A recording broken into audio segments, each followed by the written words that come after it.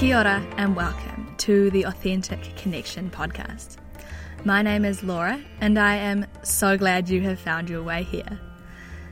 In each inspiring conversation, myself or Tish will dive into what it takes to slow down in this fast-paced, distracted world and how to find true, authentic connection. It's a place we can share stories, wisdom, and learn from each other's journeys. I am coming to you today from Humphrey the High Ace. Myself and Ted, my partner, we are currently doing the van life thing, so we are on the road. We are about 3 months in, started in about November last year, and it's been incredible. We've done a lot of the North Island already, and we are currently situated at the top of the South Island in the beautiful Golden Bay. We've been doing a whole bunch of rock climbing over the past week or so. So, yeah, that's where I'm at, a little update from me. Today's conversation is with Logan Pike. If you've been to any of the honeypot ceremonies, you'll know who I am speaking with. He has taken us through a ecstatic dance and he's done a yin yoga honeypot journey. Logan is a yoga teacher, he's a breathwork facilitator and a passionate ecstatic dancer. Logan shares his journey from drugs and partying to yin yoga and ecstatic dance. And we kind of consider, do we really need drugs to get high? Is a natural high as good as a synthetic high? Arguably, yes. We talk about embracing emotions. We talk about sharing challenging experiences and the pure, simple magic of a sunrise. This beautiful man has really experienced it all and has so much wisdom to share because of it. Let's dive into my conversation with Logan Pike. Enjoy. Hi Logan, it is incredible to be able to interview you today for the Authentic Connection podcast, so thanks so much for your time. Thank you for having me. Awesome. I've got a heap of things I want to ask you, and we have had some really incredible conversations even in the past, so I'm excited to dive into some of these topics. Cool. So first of all, I suppose I'd love to hear a little bit about your sort of gateway into this realm of yin yoga, breathwork, ecstatic dance. And I think it was yin yoga that drew you in. Yeah, so yin yoga was essentially my first therapy, if you will. It was the first... I'll go back a little bit further than that. Please do. So yoga had been in and out of my life for a couple of years, sort of something that I'd practiced here and there. I'd been traveling, so it was nice to occasionally do a video online. I had an ex-girlfriend who was very, very into yoga. So it was always sort of in my life in little drips and drabs here and there, but I was quite resistant to it until about, let's say, a couple of years ago, I was starting to really hit, not the first, not the second, maybe third or fourth proper burnout with alcohol and drugs. And I had already done a teacher training by this point. But again, even that was still something that I did temporarily and then sort of completely put aside, went back to my unhealthy lifestyle that I was once upon a time living, which was just in restaurant managing, working late nights, not sleeping much, doing a lot of drugs, drinking a lot. And I had just completely burnt out and hit a wall. And I knew I needed to do something. And I knew that yoga was the only thing in my life that had made me feel good, and good in a way that lasted until the next morning and further on than that. And so I went into the yoga studio up the road that I was familiar with, and I just went, I need to do something, but I'm tired. And the idea of doing a vinyasa class or even just sitting in a meditation right now just seems too daunting, too far away from where I am. But I went, I can go into a yin class. That should be easy. It should be nice and relaxing. It's nice and slow from what I remember. And I went in and it was just brutal because it was all just deep stretching and holding poses. And it was the first time that I'd been alone, but it was the first time that I'd been like alone in a dedicated manner, not just alone. And then, I'd have thoughts running wild to try to go do the next thing. And I'd distract myself with stuff, whether it was because I was drinking or working or out doing other things.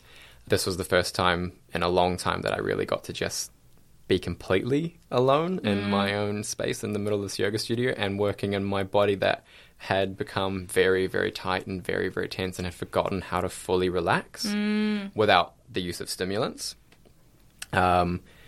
And there's a big difference between real relaxation and artificial relaxation. And so yin yoga became my therapy because it was brutal. And that first time, all I did was just feel angry and frustrated and sad. And I'm not sure if I necessarily cried on that first class, but I definitely cried when I got home.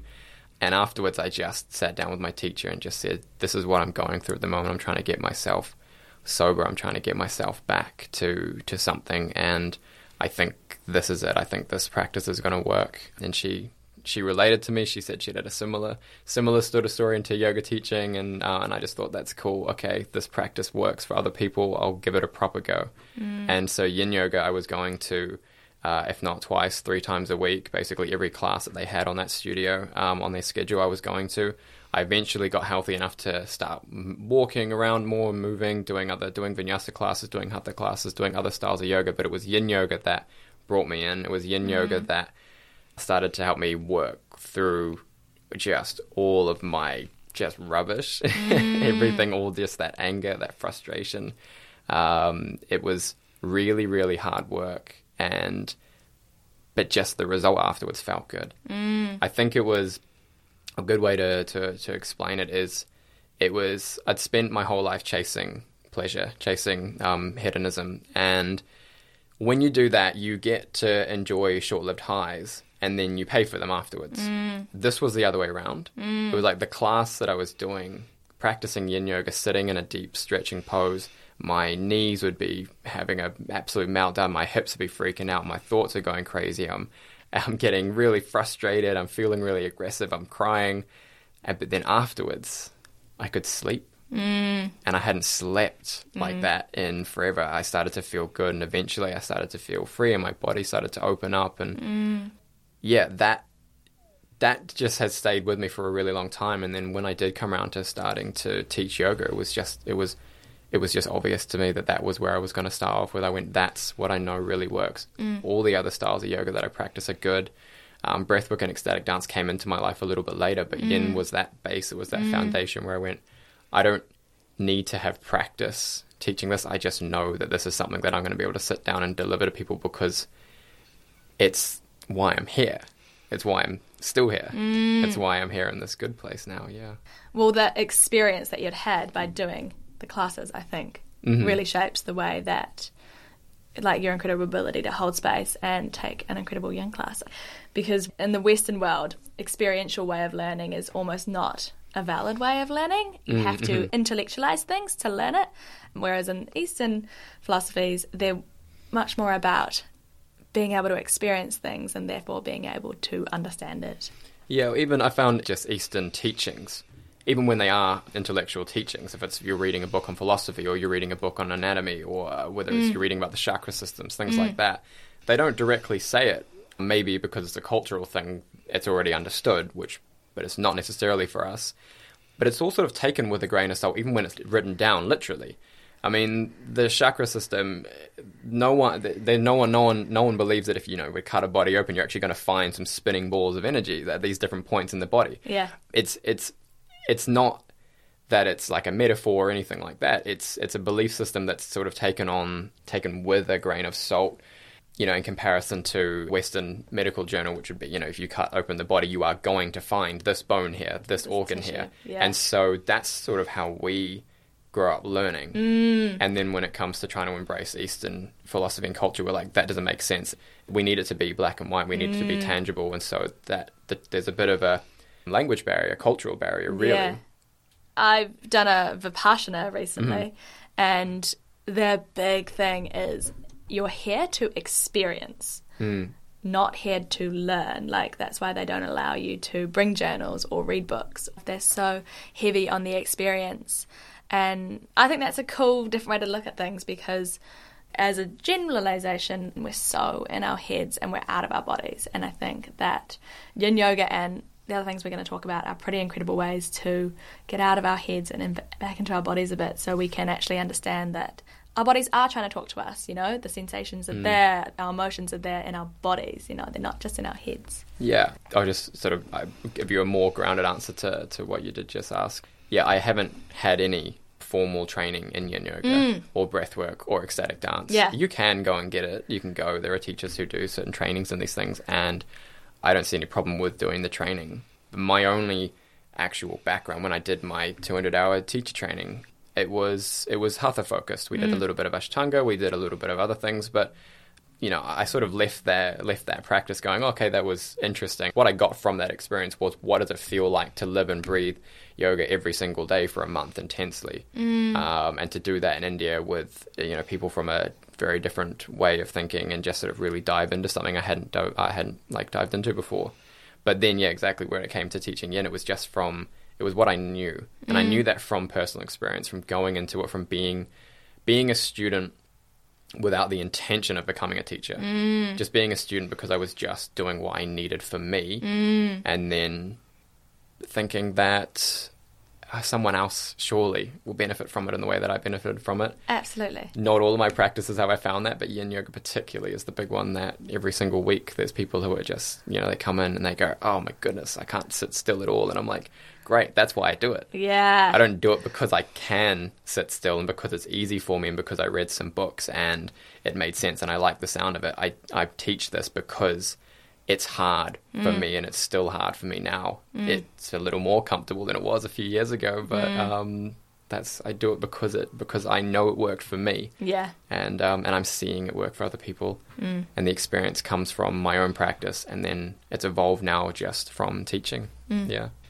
If your practice is that if you want to teach something and you don't really have the full experience yourself, and if you've gone and got a qualification and you're not sure if you're ready or not, you'll know very quickly. I just think if you don't have the true deep experience, then you actually can't teach authentically. Yeah, that's it. If you go and you make an attempt, you'll know, because it won't be well received. And that's not a problem. That's okay. That's a way of figuring it out. That's a way of figuring out what's working. Exactly. It's feedback. Feedback in the sense of, if it's critical feedback, it's not going to feel good, but it's how you know, and that's it. The qualifications and things may give you a bit of a confidence to get into things, but you'll know. You'll know just by doing it. And that's really scary, to sort of have that faith in ourselves and not have faith in a piece of paper. And there's value in education. There's value in improving your skills. I'm actually going to be going back to study at university for the first time in my life next year. So I'm not completely boycotting studying and getting qualifications, but valuing the education and valuing the experience rather than valuing the qualification is very, very important. Yeah. Tell us about breathwork. Just explain what it is and how you think it can benefit people.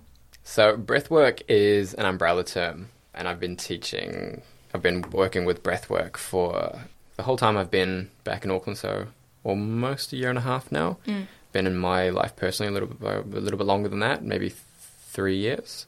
And I get asked this question all the time, and I still don't have a very exact answer to it, because there's so much to it. But breathwork is an umbrella term. Anytime that you're working with the breath consciously. I mean, we're breathing constantly all day long.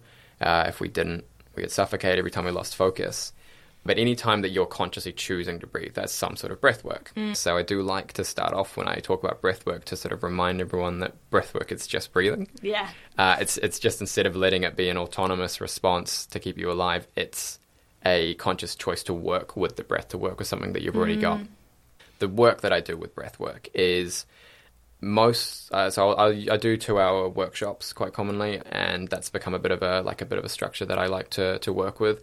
And when I do these group workshops, we'll probably spend about half of the workshop going through just really basic breathing techniques, just learning how to breathe with the different parts of the lungs. So breathing with the stomach, breathing with the ribs, breathing with the chest, breathing with the shoulders. And all that is just starting to really, really tune into all the different parts of the body that are moving, rather than it just being an inhale and an exhale. And that's it. There's different parts of the body that are moving. There's different ways that you can inhale, different ways you can exhale. I also like to work through full deep breathing. It's a very large amount of people that I work with struggle to breathe fully. And that's not a physical thing, because we all have lungs, and we can all fill them up completely with air. But there's a psychological barrier. I get questions with the work that I'm doing, mostly around the full breath. That's a big part of breath work, is just bringing an awareness to the different ways that we can breathe. and the depth that we can breathe to. It's sort of like, you know, you always hear people talking about we only use 10% or 20% or whatever of our brains, whether or not there's truth to that. But it's a similar sort of thought to this. We only use a certain percentage of our lungs, and there's so much just power and energy we can bring into our bodies, and so much we can do with that full breath when we learn how to breathe really deep, and when we learn how to breathe really deep in a calm manner. So that's a big part of the work I do, just teaching people how to breathe. Yeah. And just bringing awareness to that. And that alone, just that practice alone, will start to bring up all the good stuff, because everyone will start to go, oh, I feel really relaxed. I feel really energized. There's this energy that you find it's a relaxed energy. And those two words wouldn't normally be used in the same sentence. They're almost contradicting words. If you picture someone full of energy, you picture them running around or sort of a bit erratic, and you picture someone calm, they're usually sitting still. There's a sweet spot between the two where you're energized. You feel ready to take on the world, but there's no rush. And that's the main thing I think that happens with working with the breath. I then will do, I work with something called circular breathing, which again is a bit of a broad term. I've worked with lots of teachers who work with circular breathing or things that are very similar. They might call it a different name. And it changes, it's progressively changing from month to month. The more and more I work with it, and I sort of go back and forth and play around with it. But circular breathing, put really simply, is just a continuous breath in and out. It's not the fullest, deepest breath you can take, but it's just consciously choosing to breathe in and out. You know, visualizing a circle, the breath is constantly flowing just like a circle does. There's no change. There's no stopping in the breath. It's just an inhale, straight into an exhale, straight into an inhale, straight into an exhale, continuing around just like a circle. The difference between that and any other style of breathing or a natural breath is that you're paying attention to it the whole time and there's no pausing. So it's just this really deep, intense state of consciousness. And focusing on one thing for that amount of time is just a really deep form of meditation. And it's really challenging. It's really hard to keep the mind focused on something as simple as the breath for that long. And when you go into that space, you just start to unpack all of the stuff that you're carrying. The body starts to go through all sorts of physical changes. All the tension that's tied down in your muscles and your bones, anywhere in the body, starts to come up. If it's your first time practicing, it's quite common to feel really tight hands. The body starts to curl, and the body can feel really painful. You might start to feel old injuries and start to feel tension moving up and out from the body. And this is just from the breath, just focusing in really in detail for a certain amount of time. It's just giving yourself that space to finally let go of all of the stuff that you've been carrying. And once you've done that, you're just left open and free. It's just like you're unpacking all the baggage that you've been carrying around, and so you're not carrying the same weight anymore, so you just have that extra energy. So it's good for unpacking everything, for dropping all the weight, and it's just good for energizing, recharging your batteries, just breathing in that oxygen and just reflushing your whole system. So from both ends, it's amazing. It's challenging and hard because it's dropping away things that you've been carrying for a really long time.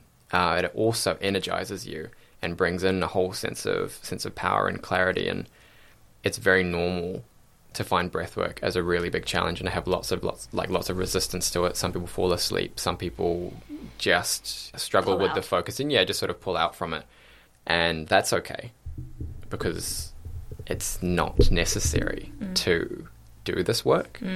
It's not necessary to do any of this work to survive. It's a choice. Yeah. If you want to just get from one end of your life to the other without too much fuss or too much hassle, you don't need to do any of this stuff. But if it's important to you to enjoy your life, or at least enjoy part of your life, then it's absolutely crucial. Yeah. It's absolutely crucial to do all this stuff. Yeah. Yeah. Yeah. But it's just, for me, probably the most powerful tool for clearing those blocks whenever you feel stuck, whenever you just feel like, I can't move, I can't do this. Whenever that word can't comes up, breathe. Yeah. The breath is either going to help you slow things down enough to see what you do need to do, or it's going to give you the energy and the power that you do need to do the things that you already know you need to do. Whatever angle it's coming from, it's going to work.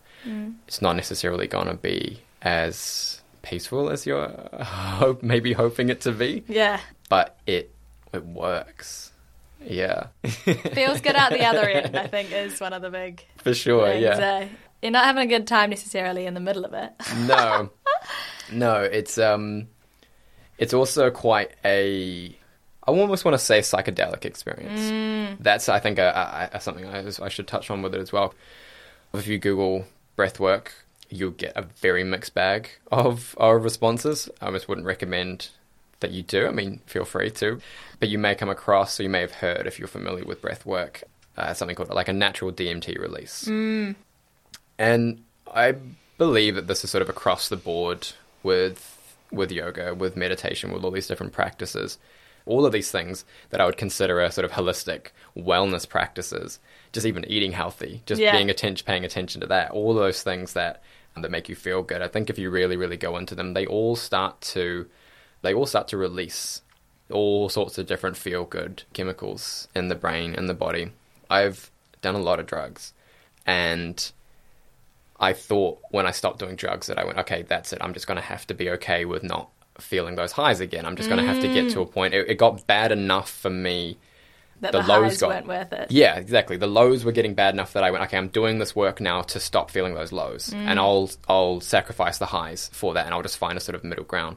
But then through breath work, and then where I'll go with ecstatic dance as well, that's where I started to go, oh, wow, no, I can feel higher than I ever thought I could feel, and I'm present, and I'm conscious, and I can share this with other people, because we're not just going to go back to our normal selves tomorrow and forget what's happened, and I'm not going to wake up at midday tomorrow and go, what did I just do? Yeah. I'm going to wake up at 6 a.m. and go, I feel better because of that, and it's just going to keep going. Yeah. Yeah. None of the lows.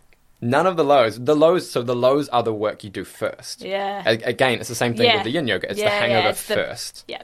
You go through all that stuff first to get the good stuff afterwards. Yeah, if you can think of it, it's like climbing a mountain. Yeah. It's like when you do drugs, you are being transported to the top of the mountain going, wow, cool. And then you have to spend the rest of the day figuring out how to get down. And that's really challenging, really hard. Yeah. Whereas this is the other way. You get to climb all the way up to the mountain, and that's hard work. And you halfway up, you're realizing, oh, I'm carrying too much weight, and you've got to drop some stuff. So not only do you get to the top of the mountain, and that's your reward at the end there. So through whatever work you're doing, sitting through that, and it does feel like work, eventually you get to the top of the mountain. And once you're there, you're just so appreciative of that view, and you're so appreciative of where you are, and you're free. And you can do what you want. You can stay up there if you want, knowing that you can get back down, knowing that if you do go back down again, you're going to know how to get back up. Yeah, and you can continue on. This sort of metaphor finds a limitation here, because it's not really just one mountain. It's sort of a consistent journey up. But yeah, that's it. It's the hangover first. And then, so there is the low you have to get through. But the more you do the work, the less... You don't feel less lows, because there's always something to sort of work through. You can do this work in big doses, get through years worth of stuff, and then go, okay, cool, I've had a good run for a little while. My practice is feeling really good, and I feel really nice, and I'm getting used to it. But then something will come up in your life. Something happens, with your friends, your family, your relationships. Something happens with you. We're never going to be on top of absolutely everything, and that's completely okay. But when you start to associate the work and the challenge of the work with the positive outcomes, it stops feeling so low. You just recognize it as, oh, cool, I'm doing the work again, and you have a positive association with the work. That takes a little bit of time and conditioning, but yeah, when you get to there, you don't stop feeling the lows, but you just stop seeing them as lows. You start to recognize them for the lessons that they're going to be, and that's exciting. It just becomes exciting to go, oh wow, I'm here again. Yeah, I'm learning something new. I'm not feeling it right now, and I'm struggling right now, but man, is it going to feel good afterwards? Yeah. You understand that it is temporary, it's impermanent, it's going to go away. The more work you do, the less you attach to things, I think, as well, is one of the big ones. Yeah. I'll use a metaphor that I use. If you've ever been to any of my yin classes, you might have heard me say this multiple times. I think it's an important piece of philosophy. Your clothes change across your life. Your skin changes, your body changes, you'll lose weight, you'll gain weight, your skin will age, it'll change colour, you'll change your hairstyle, you'll change the things you like, you'll hang out with different people, you'll spend time in different relationships, your thoughts will change, your emotional state will change. All of these things are consistently changing, but there is a part of you that has been you all the way since before you were even born, before you even before you were even aware of the fact that there was a you. And that's always going to be there, and that is the only sort of constant that there is, that there will always be you, and that you is able to feel all sorts of different complex things all at one time, but everything is temporary. Everything is temporary except for you. That's taken me a little while to sort of get my head around. I think I started saying it before I really felt like I understood it, and sometimes I don't feel like I understand it, because sometimes I've been carrying particular thoughts or doubts or beliefs for long enough that I forget they're not me. It's kind of like if you were to... I've got a tattoo on my chest, and I've had that since I was 18, and I forget it's there. I forget that I once upon a time didn't have that. Yeah. If I really sit down and think about it, I can remember the time when I didn't have that. Let's use it as an emotion. Let's say that you feel angry, and you can't remember the last time you didn't feel angry. In fact, anger's been a part of your life since before you were forming memories. That's really hard to see yourself without that. But it's still just a temporary part of you. So this is a big problem when it comes to things like depression and anxiety, because a lot of the time you may have been experiencing that for a really, really long time. So it seems when someone says, it'll pass, these things change, it's really hard to kind of go, no, but they've always been here. They haven't. Yeah. Nothing's always been here. You weren't here. At some point you weren't here. At some point you were... I'm not necessarily sure what you were before you came into this physical form, but at some point your body wasn't here. You were a couple of cells from your parents, and eventually you grew up to what you are right now, and everything else along the way is just things that you've picked up. Whether you've been holding on to it forever or not is irrelevant, and you have the potential to drop everything. But that's really scary, because when you have associated that with you, it feels like you're putting yourself down, or you're losing a part of yourself, which is impossible. You can't put down something that is a part of you. I'm going to contradict myself here for this little metaphor to explain this, because, as I've just said, that the physical body is not forever. But imagine taking off your clothes. You can take off your clothes, and you can put them down somewhere, and you can put on different clothes. So that's easy to sort of think, okay, so your clothes are not you. They're just something that you wear, and they're temporary. You can change them in a heartbeat. Try putting down your hand. Yeah. And walking away from it.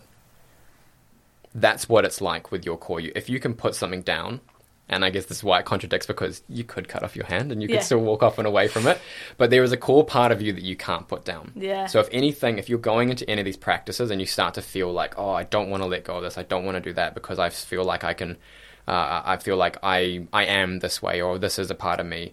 I am my whatever feeling. I am an angry person. I am a person who likes eating this food. I am a person who likes doing this, and that's who I am. Cool. Yeah. Test it. Yeah. Try do it the other way around and see how you feel, because if it truly is a part of you, you won't be able to put it down.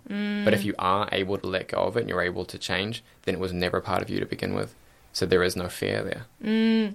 And so do you think that somebody, in order to change, do you think somebody has to make whatever we're talking about, that quality, that thing, that way they're eating, whatever, do you think they have to take that away from their identity in order to be able to put it down there? Well, I think some things are really easy. So, for example, let's say that you've lived a particular way in your life, and then let's say your pet dies and you feel sad and you haven't felt that sadness before. It's really easy to sort of go, okay, that sadness is going to go away because I didn't feel it before. And so that there are certain things which you can just bringing an acknowledgement to it, just bringing an awareness to it, just pointing out, going, oh yeah, okay, I am feeling this way and I wasn't before, is sometimes enough for you to remember, okay, I didn't have it before. It's not part of me. And a lot of the times just sitting with something and just acknowledging it, writing it down, writing how are you feeling, how did you feel before, is enough. So sometimes just let those things go. When I'm teaching yin classes, I'll get people to sort of just, think about how does your body feel right now. Just bringing an awareness to what's going on is often enough for you to let it go. If you're sitting in a yin class and you're really tight, which a lot of the time you don't notice, you'll be in a position where there's no need for any of the muscles to be holding on, but they are, because they're kind of going, no, I want to hold this stiffness. I want to hold this because I don't trust the floor to support my body. But then when you realize, so I'll often, as a cue, I'll often say, relax your hands, and then half the class will suddenly spread out their hands, and they've let go. They didn't even know they were holding their hands tight, but they're letting it go. Sometimes just the awareness that your hands are holding on is enough to let them soften. Sometimes just the awareness that you're feeling something temporary is enough to let it go. But when you've been holding on to it for a long time, it's a little bit harder. And so my response to that is to just lean into it.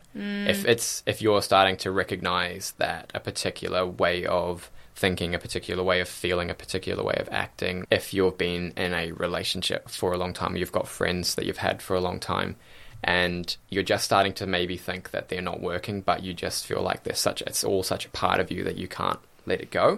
Just acknowledging it, that it's temporary, can sometimes seem impossible, but just challenge it, lean into it. See how much you can challenge it by, I don't want to say make it worse, but go and sit with it. So if you're feeling quite frustrated, and you've always felt frustrated, I want to try and sell my practices there. Go to a yin class. Go to a yin class and really, really feel it, because sometimes you just need to feel it so much that you reach a level of exhaustion where you go, oh, okay, I've had enough, and then you go, oh. Yeah. If it can reach a limit, it has a limit. If it has a limit, it's not limitless, and therefore it's temporary. And that's really, really hard. I don't encourage anyone to make their lives purposely uncomfortable. But if something's becoming uncomfortable, but you just don't know how to let it go, embrace that discomfort, sit with it. Don't try to numb it. Don't try to hide it. Don't try to look around it. Don't go, how can I make this easier for myself? How can I make my life more comfortable? How can you make it more challenging? How can you sit with that discomfort so much that the discomfort itself goes, okay, I give up, you win. And you can do that pretty much through anything. If you are you're an avid yin yoga practicer, and you find that that's really relaxing for you, but you really struggle when it comes to dancing, or you really struggle when it comes to vinyasa classes, or you struggle to sit in meditation, go and do those things for a little bit. If nothing's changing, but you're just not quite content with where you are right now, go and do something that you find uncomfortable, something that you know is uncomfortable, and see how that makes you feel. Go and challenge that ego, go and challenge that response, because I can guarantee you that core essence of you is stronger. The ego just likes to convince you that it's stronger. Control. Yeah, but it's not. Otherwise it wouldn't be scared. Yeah. It wouldn't be scared if it knew deep down that it was going to survive. Yeah. Cool. That's a really great, interesting perspective. If you're feeling the discomfort, almost, if you are open to exploring, make it worse for a bit. Yeah, I think I really like it. I think just don't do anything dangerous. No, I know exactly. I mean, take it with a grain of salt. But I understand that, just that general discomfort. So, for example, let's use that. Like, so going and sitting in a yin yoga class for me was uncomfortable. And it was easy for me to go, I'm going to ignore this because it's uncomfortable. I'm going to try. I could just not go, and I could just go continue. Keep drinking, or maybe do more drugs that would make my life more comfortable temporarily. If you keep doing that and you keep avoiding what's going on, if you keep avoiding and resisting what is clearly trying to change, it's going to find its way. It just had to get to the point where other people were starting to notice my habits before I realized I needed to make a change. You decide how uncomfortable you want it to get. You decide when it's enough. And if you're resisting that change because I don't want to do something that's a little uncomfortable, out of my comfort zone, fine. Let it get worse until you're ready. Yeah, exactly. But if something's coming up, sit with it. Yeah. Cool. And ecstatic dance has come up a couple of times, and I have done your class, your practice before. So tell us about that. How did you first get exposed to ecstatic dance? And so dancing has had an interesting role in my life. When I was about 12, for 2 years, I did, I think we just called it dance sport or ballroom dancing, which is, just ballroom dancing, learning like cha-cha, samba, those sorts of things. Which at the time, I didn't really think about it. I guess it was pre-puberty before I really started thinking about, how do I look to other people? I didn't really have much of an awareness to, being embarrassed or anything. And I used to love it, and it was great. I then stopped doing it when I went to high school because I guess I really properly hit puberty and went, this is embarrassing. I don't want to do this. It's not cool. And it was just not culturally accepted. So I stopped doing that.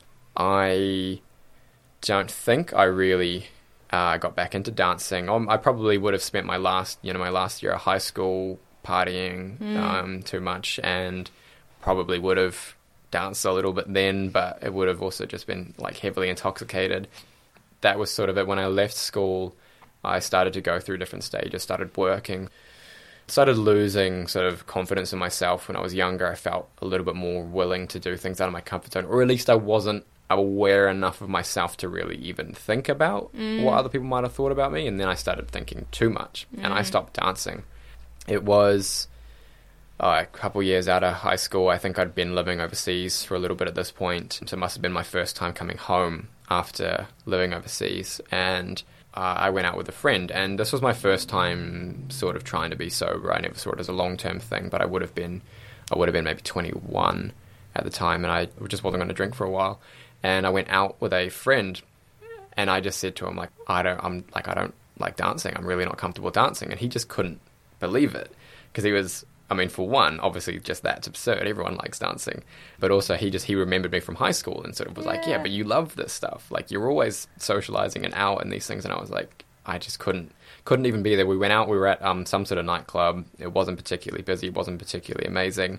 And I just freaked out, and I just told him, I think I'm going to leave. I'm uncomfortable here. And then he remembers it as he just sort of turned away and turned back, and I was gone. Oh my gosh. And I remember, I forgot about that experience until I had a conversation about dancing with this friend. And yeah, I realized that's sort of how, that's where I was with dancing. I couldn't even be in a room full of other people dancing because the idea of dancing was just too scary. And I convinced myself that I'd never danced. I forgot that I spent 2 years practicing ballroom dancing. I forgot that I used to dance, through high school, and that was something that someone had remembered about me. It was something so apparent, and I'd forgotten all that. I'd repressed all that to avoid myself from that social scrutiny, I guess. Then I moved back to Sydney on my own.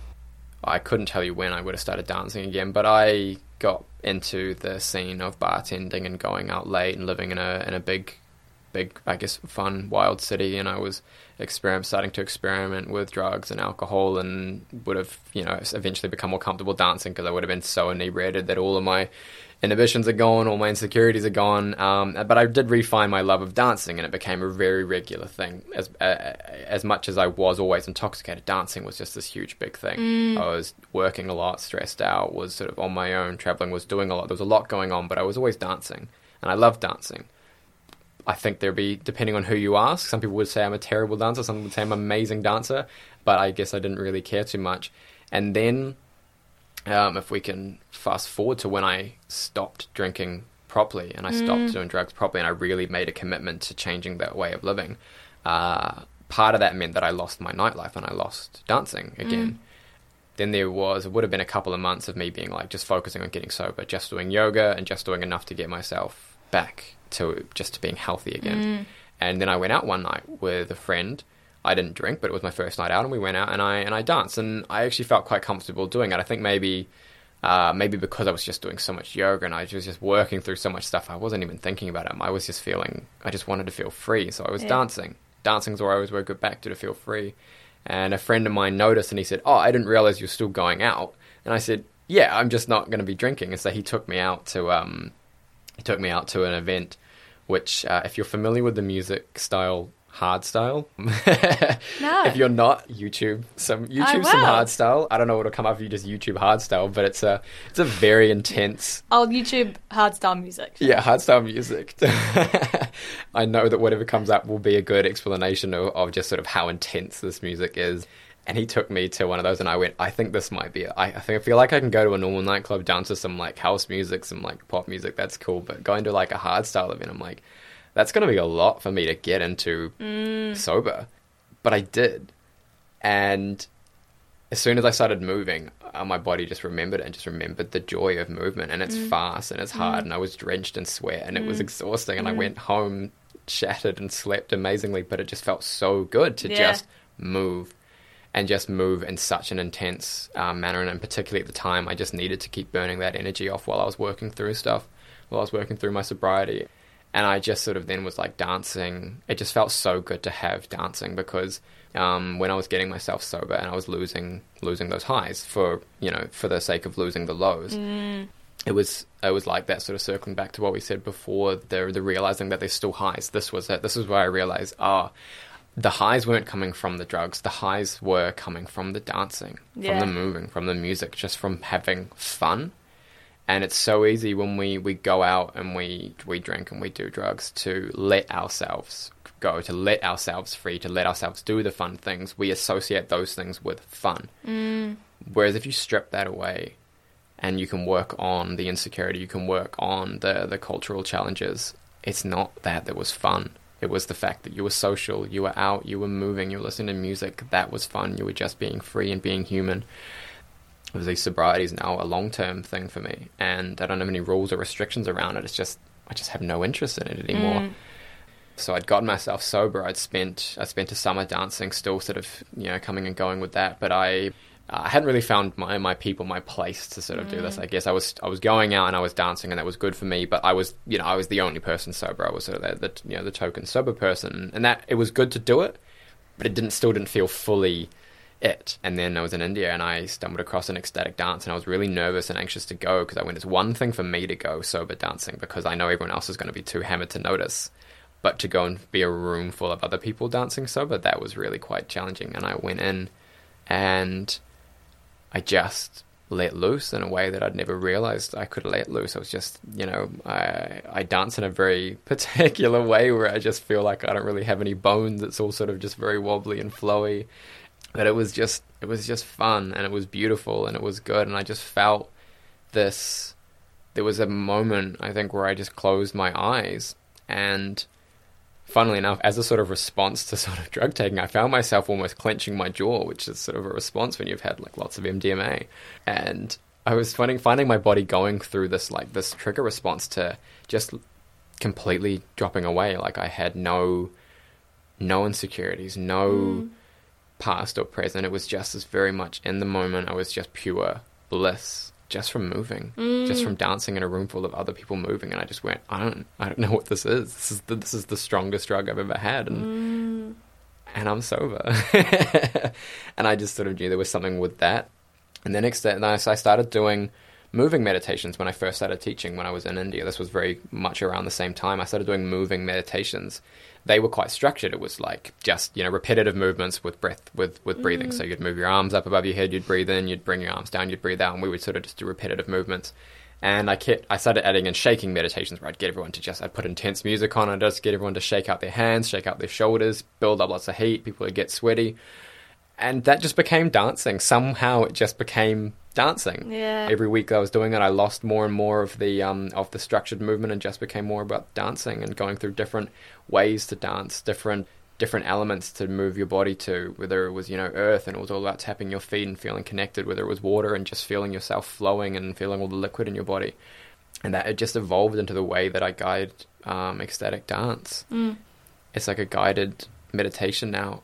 Everyone's dancing and it's your own movement and it's all fully intuitive, but I found that I had to do so much work to get to be able to bring myself to that room to fully let go. And I went, what if there are ways that I can guide people into that in the space of an hour? And so that's what ecstatic dance is for me when I teach it, when I guide ecstatic dance, which you got to experience. So I talk the entire time. And so it's somewhere between being a guided meditation and just your own dancing. I mean, you can zone out and not listen to me. If you're in that space, great, you don't need to listen to me. But if you're struggling, then you can just keep listening just like you would a guided meditation. And if you drift off and you get insecure, you get self-conscious, you've got my voice to sort of bring you back. And that, for me, is just the ultimate experience of life, just that full dropping away. There's nothing else going on but moving and breathing. And you could be in a wheelchair and still experience it. It's such an internal thing. Yeah, you could be paralyzed from the neck down and you could still sit there and close your eyes and just feel the movement, even whether your physical body's moving or not. It's actually irrelevant. It's just using your body as a gateway to just feeling good. And when you start working with all these practices, especially together, all of those chemical compounds that you can buy off the street, your brain has the ability to create. Most of the drugs that you take don't actually give you those chemicals. So you have the ability to produce all these things. And it's not about getting high. It's just, if you need something to focus on, if you need a reason to bother with all this work, I promise it gets really good. Yeah. And I think just knowing that, I mean, right now I'm in a sort of strange transition stage in my life, and there's a lot more stress in my life than I think I ever imagined having at one time, and it's actually been a pretty challenging, very challenging year. I feel like I haven't been doing enough of the practices that I would like to be doing.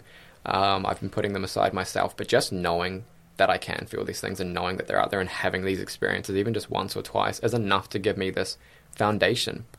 So not only do the low days not feel as bad, the lows, the hard times don't feel as bad because I know they're just lessons. They also just have this threshold where I just don't seem to drop under anymore because I know I just have this endless list of things that I can do to work on myself. And if I go through all of that, I'm yet to get to the end of all of my methods and all of these ways of being and still feel stuck. And that's a high that you can't buy. Yeah, totally. Lots of work, but worth it. Yeah. We've had some great conversations about males and their relationship to their emotions. I was wondering if you want to talk a little bit about your journey with, obviously the awareness of the emotions, but also how you've been working on your ability to communicate your emotions as well, which is something that males, men, or the masculine energy people out there don't feel like they get taught. It doesn't necessarily come to them naturally as such. I would say, I think it's good. I'm glad you said masculine energy because I would say based on gender that there's definitely more of a cultural weight towards men having an inability to talk about their emotions. But I know plenty of women who struggle, and vice versa. My relationship to it was, I guess I was I had what I would call a pleasant upbringing. It wasn't too erratic. It was good. I got what I needed from it. I guess to have a relatively good foundation to start life, and I'm grateful for that. But I was, raised in a culture and a society where it was, if I was too emotional, I was told very much not to be. I don't think I was ever told not to because I was a man. No. I don't know that I was ever told to man up or anything, but I was definitely told, maybe because I was a man or a boy at the time, to not be angry, to not be sad, to stop crying, to do these things. You get told through family members, you get told at school, and it's no one's fault. Yeah. But it does happen. And so I grew up with this belief that that was wrong. Otherwise I wouldn't have been being punished for it or told off for it. So I believed that it was wrong, and so then you don't really think about it, and then you sort of believe, and I think a lot of men believe they're not emotional because of that, because they've been convinced that it's wrong to feel these things, and to avoid feeling like they're bad people, they just completely reject the fact that they're feeling emotions. And it's quite amazing the amount of angry, frustrated men that I know who say, I'm not emotional. Anger is such a strong emotion. It's about as emotional as you can get. Working with sadness, working with those sorts of things, that's quite easy to work with. They usually just need a safe space. But working with anger, it's emotion. It's that complete uncontrolled emotion. That's what it is. It's the full extent of an emotional being that's just got so emotional that it's now coming out in the form of rage, and that's quite funny. There's no such thing as an unemotional being. Human. Yeah, you're a human. You could feel. That's it. So I think that's important to start off with, just to sort of clarify that there's everyone no such has thing. emotions, whether they're aware of them or not. Yeah, I used to think I wasn't emotional just because I was good at not crying. Yeah. That doesn't mean I'm not emotional. I was To be honest, angry. same with me. Yeah. I wore it as like a badge. I don't cry in movies, and I don't cry. Nobody's ever seen me cry before. Now I wish I cried more. Yeah. I think I cried for the first time in a little while. I've definitely been holding on to myself a little bit too much this year, but I cried for the first time a couple of weeks ago, and it just felt good. It felt familiar now because I've worked with it so much. Honestly, I was waiting for it. Yeah. I think I was just going, oh, good, just let me have this. And now it's great to be on this side where I don't feel, there's no one telling me off for it. In fact, I praise myself for it now. But yeah, sort of, I guess, again, things got bad enough for me to work with it. Yeah. And I'm grateful for the people that basically told me, they were honest with me. I'm grateful for the people that were honest with me enough to tell me that I was being horrible, because without them I probably wouldn't have noticed, and things got bad enough. And I was in a relationship when I was younger where I again thought that I didn't believe I was emotional in, but I was really angry, and it was a relationship that was challenging, and I was very young's not the issue. I was young, but I was just inexperienced. I didn't know how to process emotions. I didn't know how to process these things, and so everything just came up in anger and frustration. And then once that relationship ended and I was on my own, I suddenly didn't have the relationship to blame. I didn't have the other person to blame for my anger and my frustration. I just had me. And at the same time this is when I moved to Sydney on my own. And I just had me, and I had no one else to blame. And I'm grateful for that. I'm so glad that I took myself there, and I'd sort of, I don't know that I'd pushed anyone else. I don't know that I pushed anyone away, but I had pushed myself away from other people. And that was it. And so my relationship to my emotions, being a man and being emotional, came through being alone and suddenly going, I've got no one else to blame it on. There's nothing else here. It's just me, and I'm still angry, and I'm still upset, and I'm feeling really lonely, and these are all emotions. Oh, that must mean I'm emotional. That must mean I can feel emotions. Right, I've got to process this. And I didn't know how to communicate that. The majority of the men around me did not know how to communicate that, nor did they have the desire that I was starting to have. So a lot of my emotional work did come from working with women. It came from, I just started to befriend a lot of women. I found it easier to talk to them because I found them more comfortable talking about their emotions and how they felt. And for a long while, I pretty much only had friends that were women because I just needed that space to feel. There was just less judgment, and I guess that's that cultural thing. It's sort of, there's conditioning that it's okay for women to be emotional, not okay for men, but within that space of women, it was okay for me to express myself, and so that was really good, and I'm really grateful for that for a long time. But then last year when I came home to Auckland, particularly to Auckland, coming back to New Zealand, I just went, this is something that I want to work on with men. I feel good. I feel I've done a lot of crying. I've been angry. I've worked through that. I'm feeling really good with my emotions, and I feel really comfortable communicating that with women. I want to talk to men about this now. And I came home, and also a week after I came home last year, I found out that I was going to be a dad. Yes, quite big news to receive and deal with. Yeah, and so this all sort of tied into that. It gave me a bit more motivation. I also then eventually found out I was going to have a son. We're in a different world now to when I was growing up, and my son may not choose to associate with any particular gender role, but I do know that he's still going to be growing up in a world where there's going to be cultural conditioning.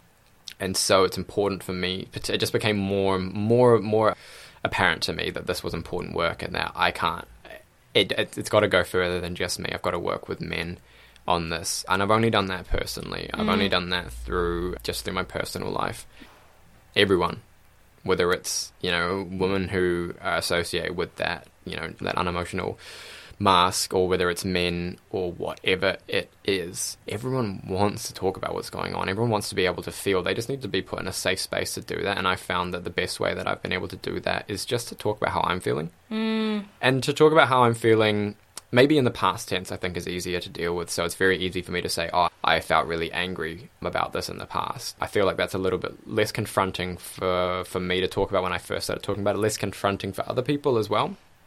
I had one particular really good male friend that's lasted all the way since we've been through almost the whole school system together, and we went in different directions when we left school, and then we sort of came back together, and he's been a friend of mine that I've had for a really long time. And we came from different family backgrounds, but we still had an element of, struggling to talk about how we feel. And I used to think that he just was, always happy and didn't deal with these things and was always very calm and very content. Didn't think that he ever really got angry or frustrated or upset. And until we started talking more and more, and I started talking to him about how I was feeling and what I was going through, and then he started talking to me about how he was going. And now we just have this, it's taken a little bit of time and work, but now we just have this beautiful relationship where we hang up the phone by saying we love each other. Yeah. And it's just like the work that I've done with just like these male relationships, these male friendships, is just so inspiring. Because if you think about emotions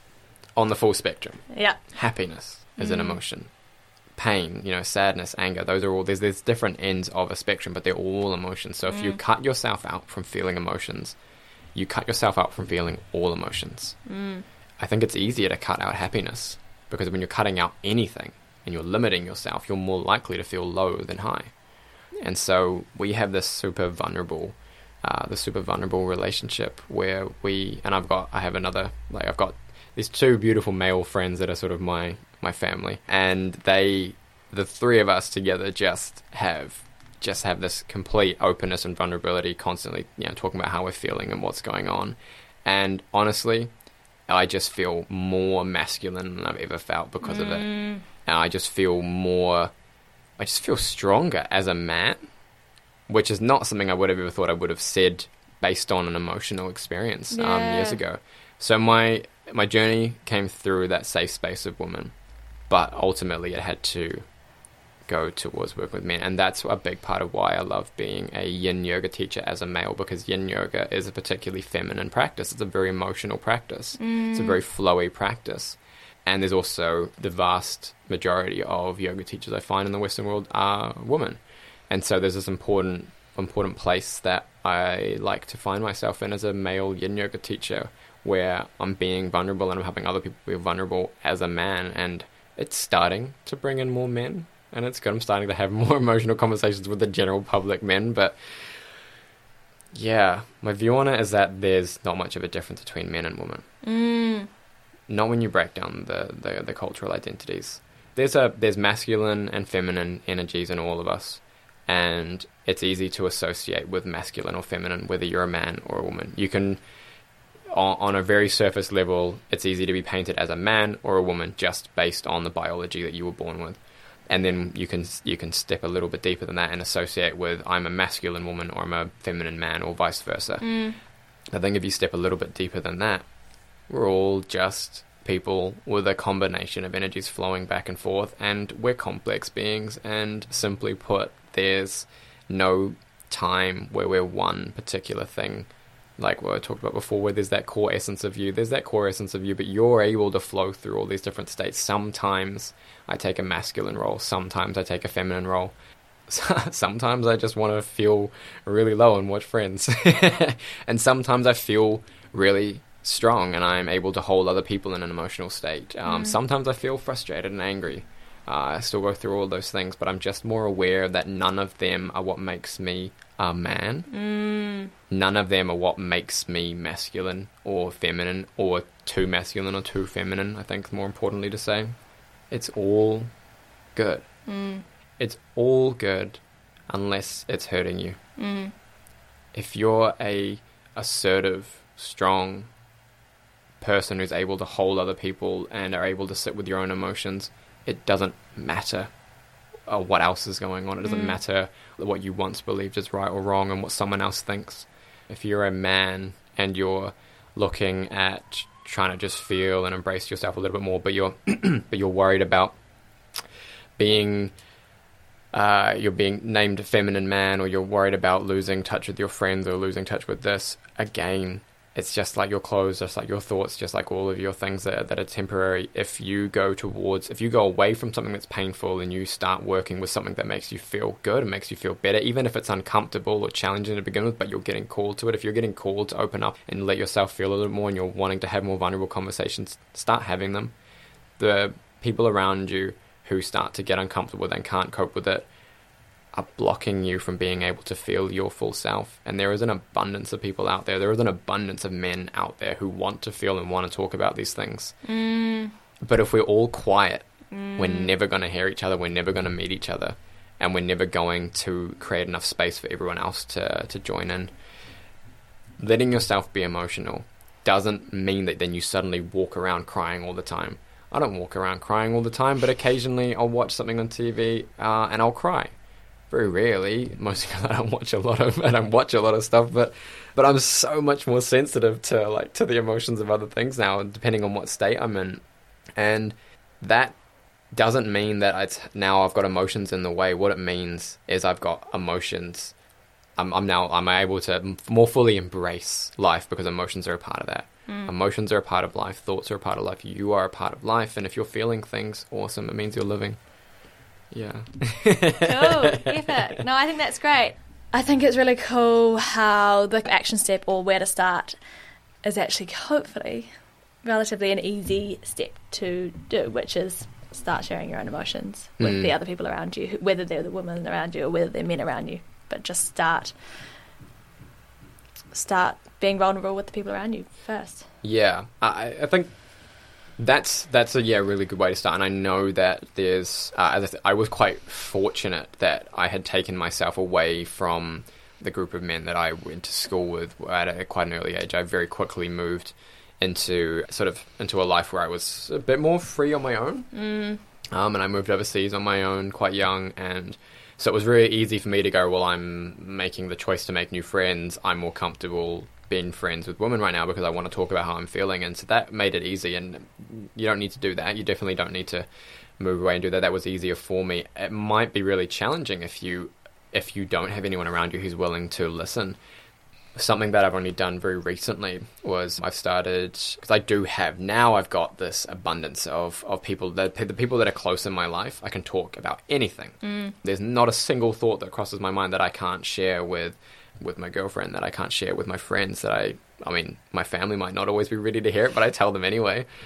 And that's cool. That's great. That takes a bit of time, and now I'm there, and that feels really, really good. But if you're not there, and you've got a block, no one's listening, and you are telling them, and no one's listening, I think I really want to break down the stigma around therapy and getting, maybe even not even saying getting help, just finding someone to talk to. I know that we still have a stigma around mental health, no matter how much of a push it is. That doesn't necessarily mean you have to go and call a therapist, but go to a yoga class and talk to your yoga teacher. Yeah. Again, not everyone's gonna hear it, but go to a place where someone's working with people and just open up a line of conversation. You know, go to a yoga class and go there 10 minutes earlier and go and chat to the teacher. You know, I can't speak for all yoga teachers, but I absolutely love it when people do that to my class, because that's how I started doing it. When I first went to that yin yoga class years ago, and I went in and sat with the teacher, I think I sat with her after the class, but I sat with her and just went, look, I'm trying to get sober, I'm really stuck. And she just let me talk, and she related to me, and I just went, this huge weight's lifted off my shoulders, and that's it. All it takes is just relating to one person for you to go, okay, cool, I'm not completely alone. Great, now I can do this. And so there are places, and yeah, there is a responsibility on you to go and do that. But once you do it, that responsibility's just lifted. I've had a couple of sessions in the last couple of months with a therapist, which is something I've done I haven't done before. That's a new thing for me, just trying to get myself a little more support through the work that I'm doing now, because I have this abundance, this platform, this support network, but you know, sometimes I just want to have fun with them. I just want to love them. I don't necessarily want to be constantly piling stuff on them. So I thought I'd give this a try, and that was so good. There's so much to it, just having someone who's trained to listen is good, and that helps. And the more you do that, and the more you don't get a negative response, the more you associate that with a positive response, and then it becomes less scary to talk. And then now, you know, I'm quite happy, you know, to go on a podcast or to sit in front of a room full of yoga students and just sort of say, I'm not feeling good today. Yeah. And that's cool. It might be a little while before I feel good again, but that's okay. And then when you do that, everyone else goes, yeah, okay, cool, great, I can let myself down a little bit. Yeah. And then we don't feel as bad. Because guilt is half the issue, really, isn't it? That's it. Just that, exactly. Yeah, feeling guilty, like I shouldn't feel this way. I should be able to deal with this on my own. Yeah, cool. And, you know, it's nice to be able to, but you don't have to. Yeah.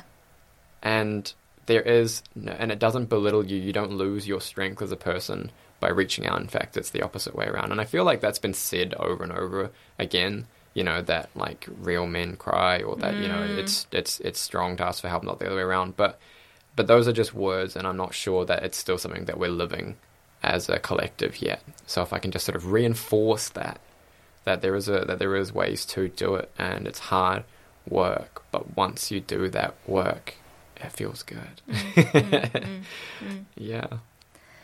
So arguably all relationships exist to teach us something. Is there a particular relationship in your life that has helped to shape or helped you to evolve in some way? And I'd love to hear a little bit about the how, I suppose, or what the particular lesson that you did learn in that relationship as well. A lot of relationships come to mind very, very quickly. I think, and you can call me out if this is a cop-out, I'm going to say my relationship to loneliness. Yeah.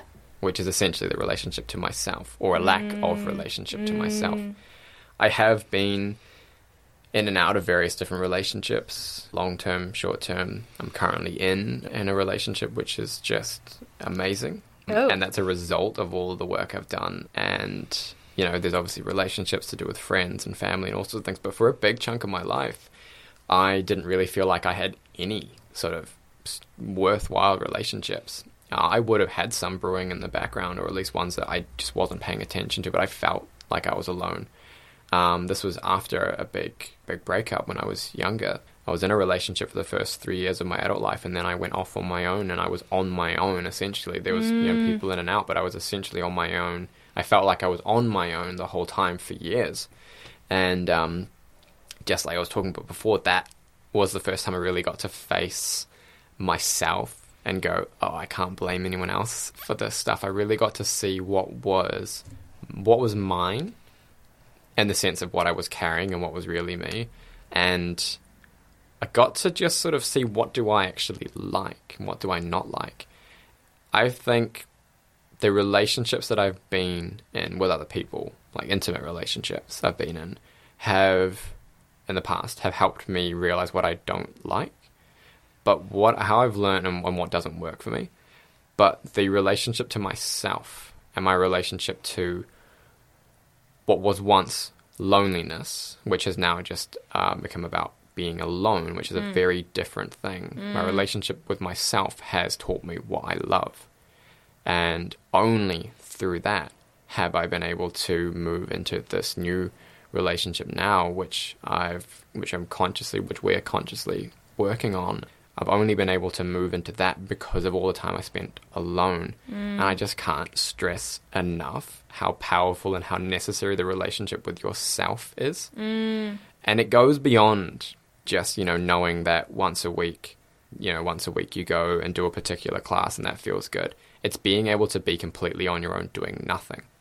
And that, I think a great way to work on that is things like journaling and things like that, where you're just focusing on yourself. But that relationship, what I've learned from being alone is, who am I through all of my different stages. When I'm alone, when anyone's alone, we don't have our numbing devices.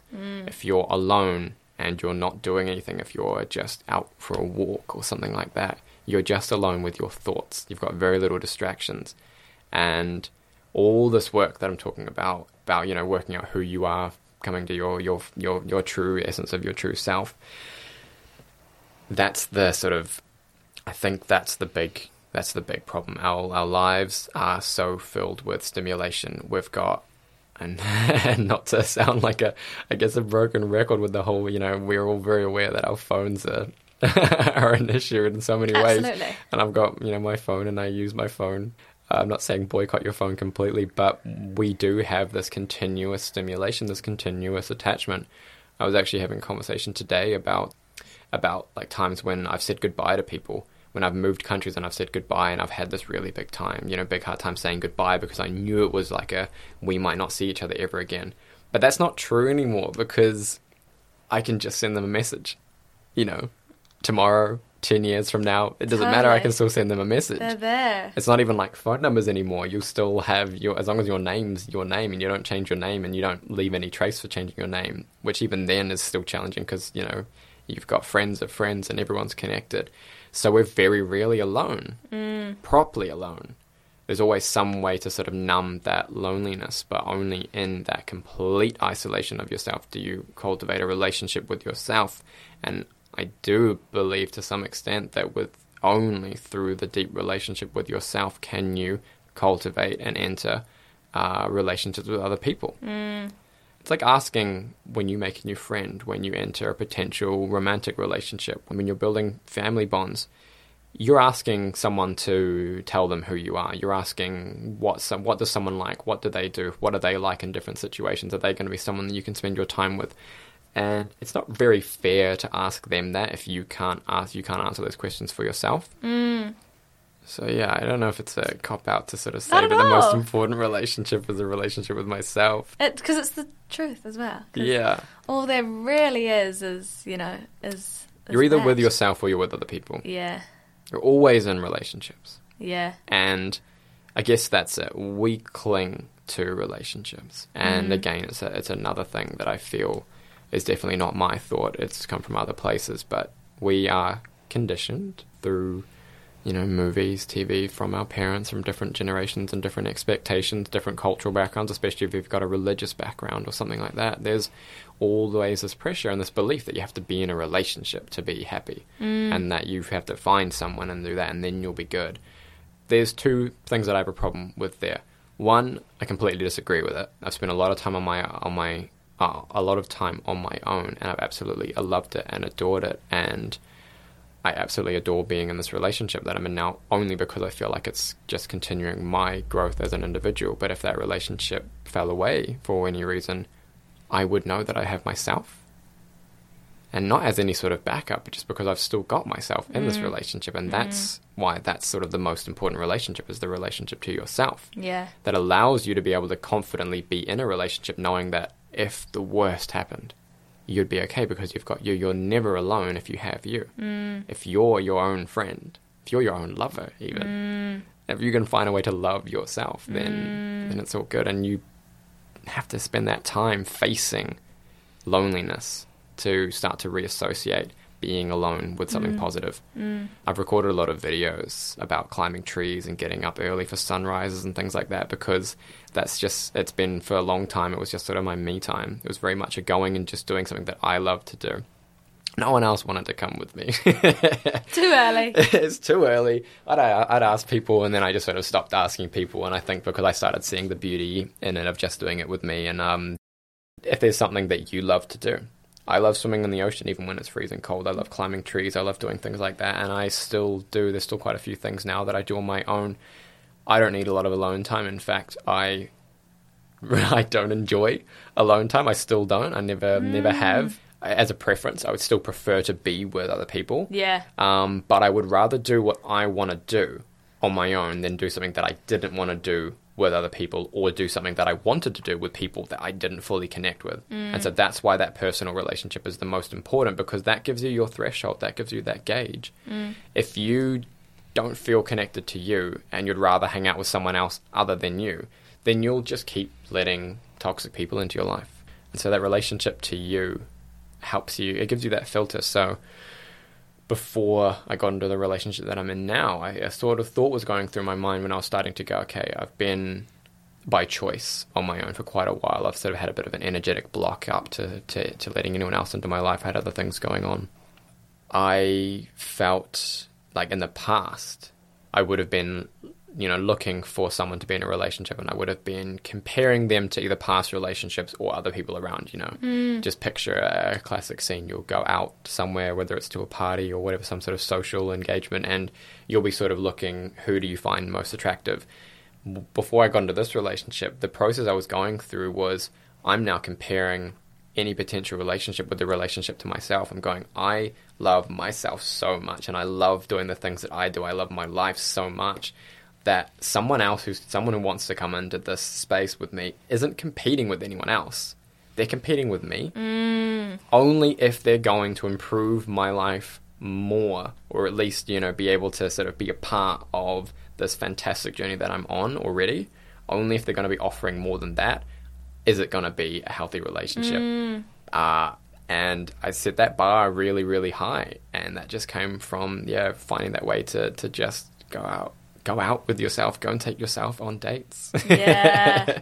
Build a relationship with yourself. Yeah. Just like if you could write down if you're on your own right now and you're single and you're not necessarily loving it, write down a whole load of date ideas that you would love to do with someone else, and then go and do them. Yeah. Just go and do them. That's cool. Yeah. You may find, in future it's more fun to do with someone else, but it doesn't matter. Right now you've got you. And that's it. Yeah. You'll always have you, so you can always do those things. Yeah. Yeah. Cool. Love that. In my last job, I used to travel for work a lot. And so I'd always be going out for dinners, and all my meals would be by myself. And it's very, very uncomfortable the first couple of times you do it. But once you do it, you're like, it's okay, But yeah, that discomfort again. I've been in a relationship now for a little while, and it's amazing, and I feel really supported, and that was a big thing for me, for more just to be supported. That was sort of a big crucial thing. That was about the only real thing that I wanted to sort of bring in. But And now I'm getting a little bit complacent every so often because now I'm like, I'd prefer to do this thing with her. I'd prefer to do these things with my friends rather than go and do stuff on my own. So I'm getting a little bit, I can get complacent with it. So I do still resonate with it. I still know it's something you've got to work through, but it doesn't take much. It's a lot easier to maintain than it is to build. Once you've built it, it doesn't take much to maintain it. Yeah. And that's why it's worth doing. Yeah. Cool. Yeah. And out of all the practices we've talked about today, or any other practices, if you are feeling a little disconnected with yourself, what is your one favourite practice that you would go to reconnect, find that authentic connection with yourself? That, I think instantly I want to say yin yoga. Yeah, yin yoga because I think it's the groundwork. Yeah. I think it's the groundwork, and so that's where I would say it's probably the easiest to direct to. If this is something that if you're only just starting to look at practices that work for you and you sort of want a place to start, or you've maybe feel like you've fallen off for a little while and you want to know how to sort of get back into things, then I would always say come back to yin yoga because it's that space, it's that time with yourself, it's that relationship with yourself. Breathwork and ecstatic dance are as well. And again, if yin yoga is not quite working for you, try the other ones, but yin yoga would be my go-to. Yeah. And it is my go-to. A lot of my yin practice actually just comes from me teaching yin yoga classes, but it's that 75 minutes where I'm just completely still. And I'll guide people into the poses. Maybe I'll stay in them for a little bit. Maybe I'll come out and I'll just support everyone else in their postures. But at least it's that, once a week where I get to do that, twice a week, however many times a week it is that I'm doing that I'm fully there. And yin yoga is just that coming back. Because we're rushing all the time. We're busy. And even when we're still, even when we've got nothing to do, we're going crazy in our minds of what can we do next? What are we planning ahead for? But yin yoga just goes, it's here, it's now. And I think that shift back into stillness is important. It gives you both ends of the spectrum. There's enough movement going on, find some stillness. Once you feel really nice and calm in that still space, then start to breathe and dance. Yeah. Cool. And yeah, again, of either the practices we've talked about today or other practices, what would be your favourite way to connect really authentically with others? Dancing? Yeah. Yeah, ecstatic dance, I think, because it's still a personal practice, but... Oh, no, I want to change that. I want to step away from the sort of structured practices and just say shared challenge. So there's something that I like to do myself, and I'm starting to do it where I did it this morning with my partner. We went for a swim in the ocean. It's not that cold at the moment, but I'm calling her out on this podcast. She's not a huge fan of cold water. But doing something with other people, whether you know them or not, doing something that's outside of your comfort zone with other people is an amazing way to connect with other people. It would have been last summer. I took a couple of friends, one friend who I've been close with for a while, one friend who I actually knew in high school, and he just happened to be in Auckland for a few days. It was just really good timing. I knew him well in high school, but we hadn't spoken for years. One other guy who's another yoga teacher, and he brought along another friend who I didn't meet. So there was sort of a bit of an odd mix. A couple of friends of mine, someone I sort of knew, someone I didn't know. Yeah. So there was some people I was one I was really close to, and then sort of this spectrum of people to who I didn't know. Yeah. And I invited them all out to go and climb just like a little 10-minute hike up to Kirikiri Falls and next to Piha. Yeah. And even in the middle of summer, the water at the top of the waterfall is ice cold. Yeah. And we all went up there super early in the morning, and we all got up for sunrise super early. Everyone was still asleep. We must have got up at 4 or 5. Yeah, before sunrise, so it would have been 4-ish.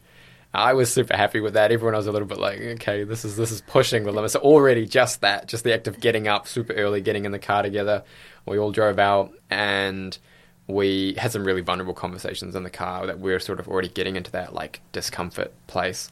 And then we climb up this hill, and we get to the top of the waterfall, and I'm like, cool, who's stripping off? So I just got completely naked. Everyone gets completely naked, and it's just 5 men completely naked, very vulnerable. We're in I grew up quite culturally uncomfortable with nudity. Yeah. Especially in front of men, or to be honest, in front of anyone.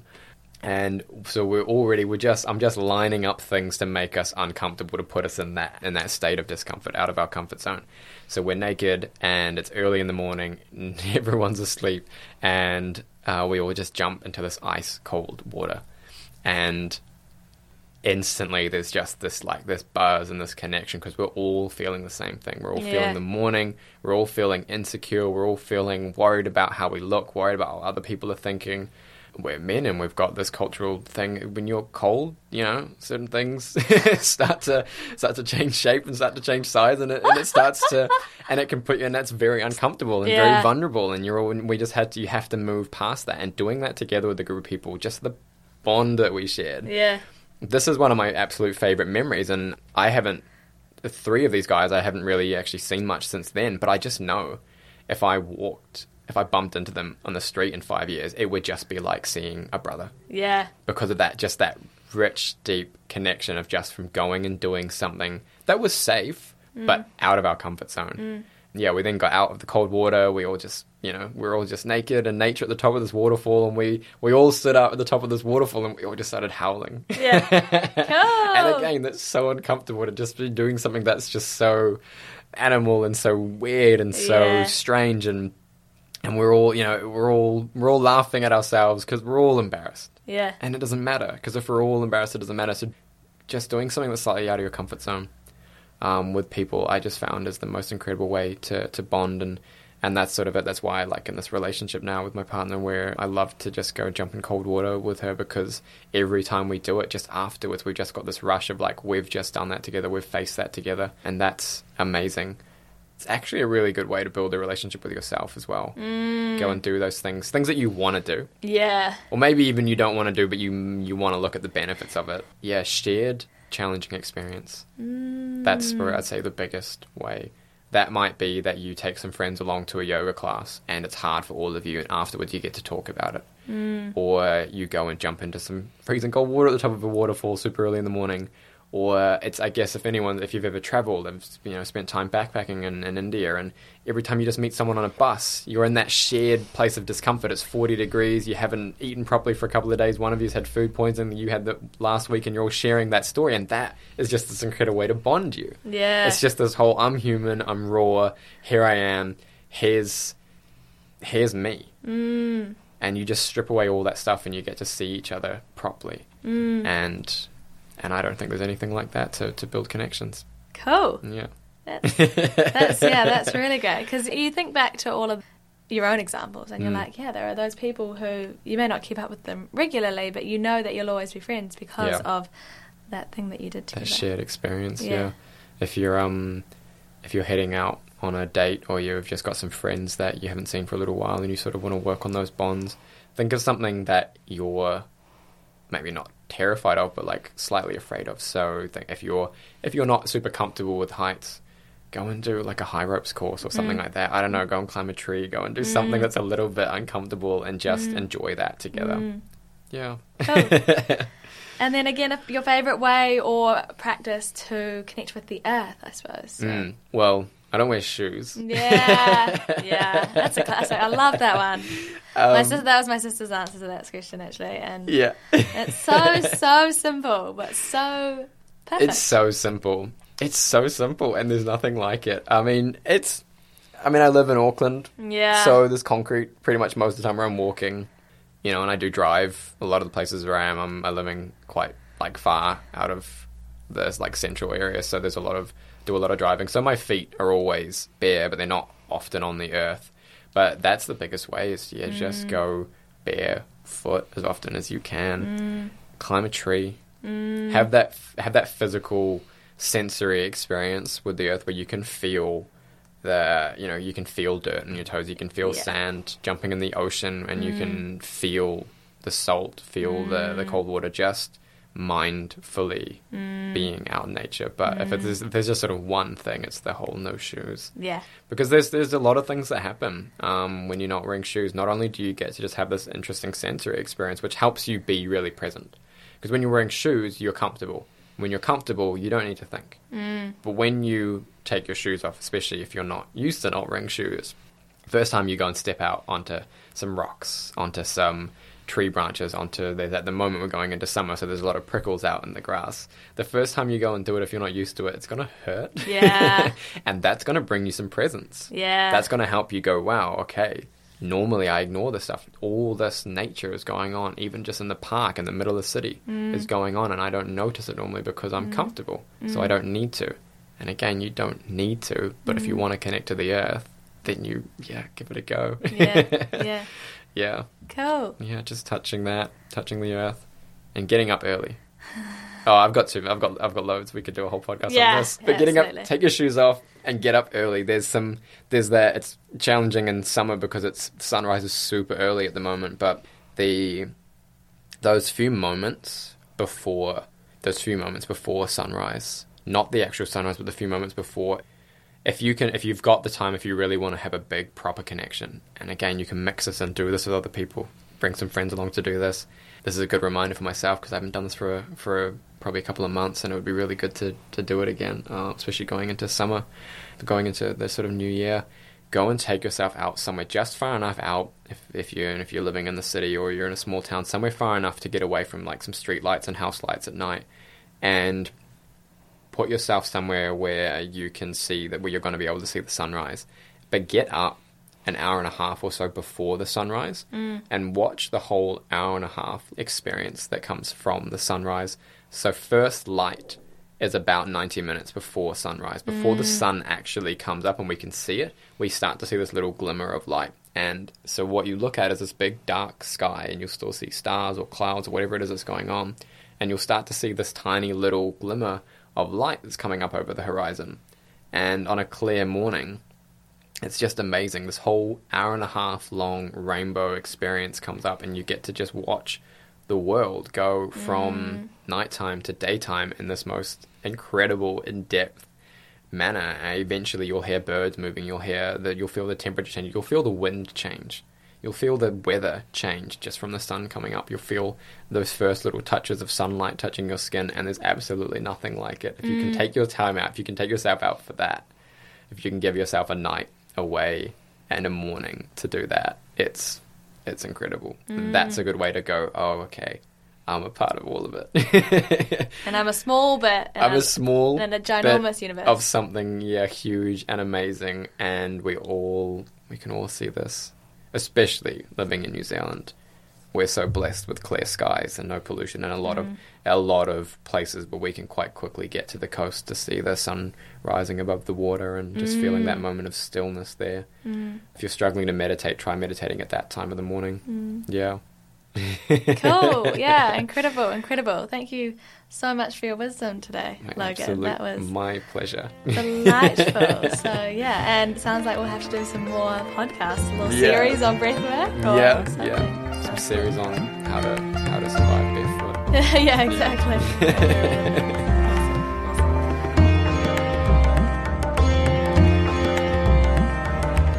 Wow, what an incredible conversation and so much wisdom from Logan. Thank you so much for tuning in. If you would like to find out more about what he's up to, on Instagram he is at rewild.community. His website is the same. It's www.rewild.community.